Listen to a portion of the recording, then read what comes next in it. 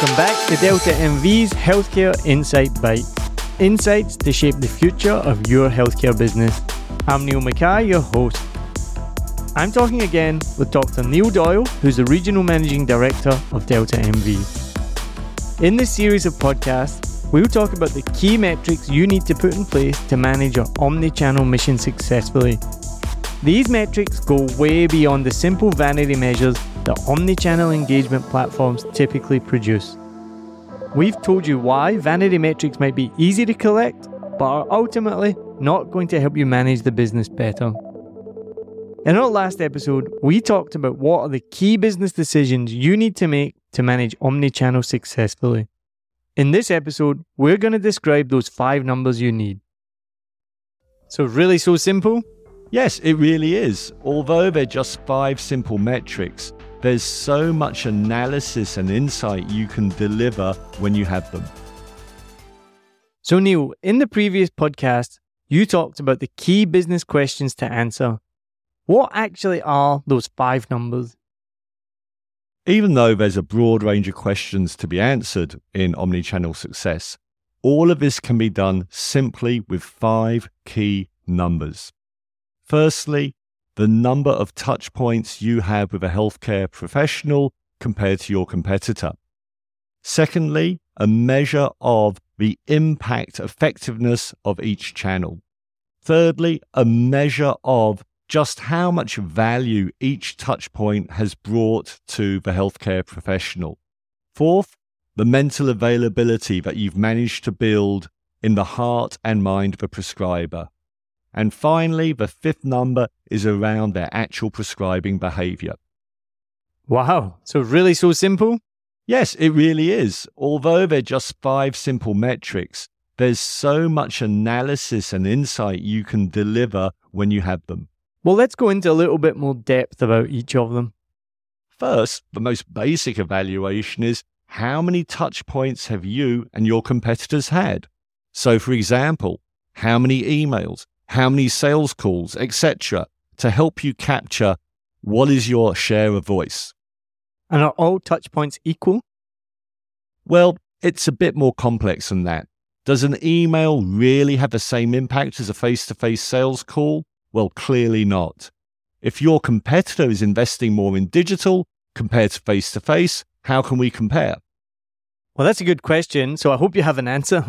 Yeah, certainly. You need to have a metric that measures the relative impact of each channel. So you just have a weighting by channel that allows you to compare, right? Then apply this to everyone? We know that some clients have been using estimates of multi-channel equivalence, or MCQ as some call it. For example, a rep-triggered email is 25% as impactful as a face-to-face sales call. Our data from across multiple markets in Asia Pacific is showing that this is way off. It's more like just a few percent. You would need something like 20 to 40 emails to have the same impact as a face-to-face sales call. And of course, that's assuming that they open your email and they engage with it. And furthermore, this ratio varies considerably across different groups of clinicians. One channel is not equally impactful for different clinicians. You can actually segment clinicians based on what omnichannel mix would be most effective. It would be very dangerous for a marketer to be planning their omnichannel activities on such a false premise. So how do you do it differently? We use a multivariate analysis to identify for each individual what is the relative impact of each channel. We can then more accurately calculate the overall impact of your omnichannel activities for not only the total market, but also sub-segments. So combining that with the number of touch points, we have a measure of what we call the impact-adjusted share of voice. This enables you to compare the total impact of your investment compared to your competitor. This metric is absolutely critical for successful channel planning. It means that if you know the cost of each touch point by channel, you can then plan the most effective spend that maximizes impact. You can take this metric to not only measure what has happened in the past, but you can also use it to plan your future channel spend. Wow, that sounds like every marketing director's dream. So that's it then for performance metrics? Nope, there's just one more thing you also need to take into account. You might have touched a clinician the same number of times as your competitor with a similar level of impact, but just how good was that engagement? Based on the principle that every touch point must add value, you need a measure to understand just how much value your engagement has brought to a clinician. Was it a good email or was it a bad one? We call this the touchpoint value score, and we capture this for every interaction, allowing you to compare how well you're doing against your competitor. As we've done this, we've developed a set of norms across clinicians in Asia Pacific that you can compare yourself against. You can also use this as a pre-testing tool to give you an idea about planned activities. How much value are they likely to deliver? So to sum up performance metrics, what are the key numbers? There are three numbers, Neil. Firstly, simply the number of touch points by channel for you and your competitor. Then secondly, the relative impact of each channel for each clinician. Then we combine those two numbers to give us the impact-adjusted share of voice. And thirdly, a measure of just how good that engagement was for each channel.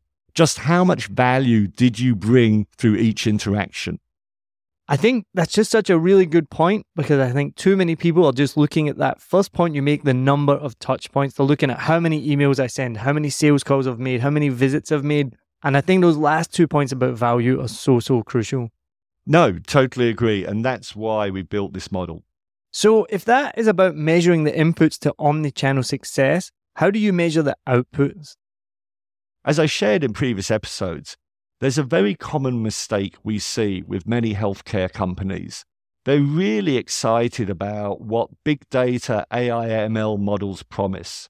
Now, big data does promise a lot, but we see a real challenge to using it to plan your omnichannel efforts. The fundamental problem is that there are so many factors that impact prescribing over and above simply what the clinician thinks and feels about a particular drug. Now, in previous episode, I highlighted things like changes in price, availability, competitor activity, reimbursement, winning or losing a tender will all impact prescribing. It would be such a big ask for any model to provide meaningful feedback on what's working when the outcome is only partially dependent on variations in omnichannel approach. So what is the answer then? What should you be measuring? We need an intermediary measure that's directly impacted by your omnichannel efforts. As we shared before, mental availability is a really important concept that's supported by lots of interesting academic research into marketing effectiveness. We can simply define it as the likelihood that a particular treatment comes to mind as the ideal option for a given patient profile. This is directly what you're trying to influence for your omnichannel efforts. This is therefore what we need to measure as our principal outcome metric. So that's it? That's all we need to measure, these 4 metrics? Nope. There's one more thing we need to measure, and that is some behavioral measure of prescribing. This is, after all, what drives the bottom line. This needs to be at the individual level so we can fully understand the connections between performance, marketing outcome via mental availability, and changes in actual behavior. This really is the holy grail of measurement. So specifically, we can look at prescribing as well as product adoption. In this way, we clearly tie in omnichannel investment with broader business outcomes. There's also the opportunity for factoring in secondary sales data, such as from a retail audit or even your own internal sales. So to recap, what are the key metrics? Firstly, simply just the number of touch points by channel for you and your competitor. Secondly, at the individual prescriber level, a measure of the impact of each channel. Then we can combine those two metrics to help us understand impact-adjusted share of voice. Thirdly, we need a measure of Just how much value has your engagement brought to the clinician by touch point? Then in terms of outcomes, as I shared, the most important outcome is mental availability. What have we achieved in terms of the heart and mind of a prescriber? And the final metric is actually about the prescribing behavior. So we've covered a lot here in this episode and this series. What are we going to talk about in our final episode? In the final episode, we'll talk about what kind of insight program you need to put in place to capture these 5 key numbers. We'll also share a rich set of analysis based on these metrics that will allow you to better manage your omnichannel efforts, even more so when you begin to track these numbers over time. And lastly, how do we integrate these numbers into the business? How do we ensure we get better decision making? And even further, even over and above this, how can we make these metrics predictive? How can we have a feel for what is likely to work in the future? I'm looking forward to it. Don't forget to follow us and subscribe to the channel so you can get more updates as we bring them to you. And make sure to look up deltamv.com to get in touch with Dr. Neil Doyle if you want more information. Thanks for listening.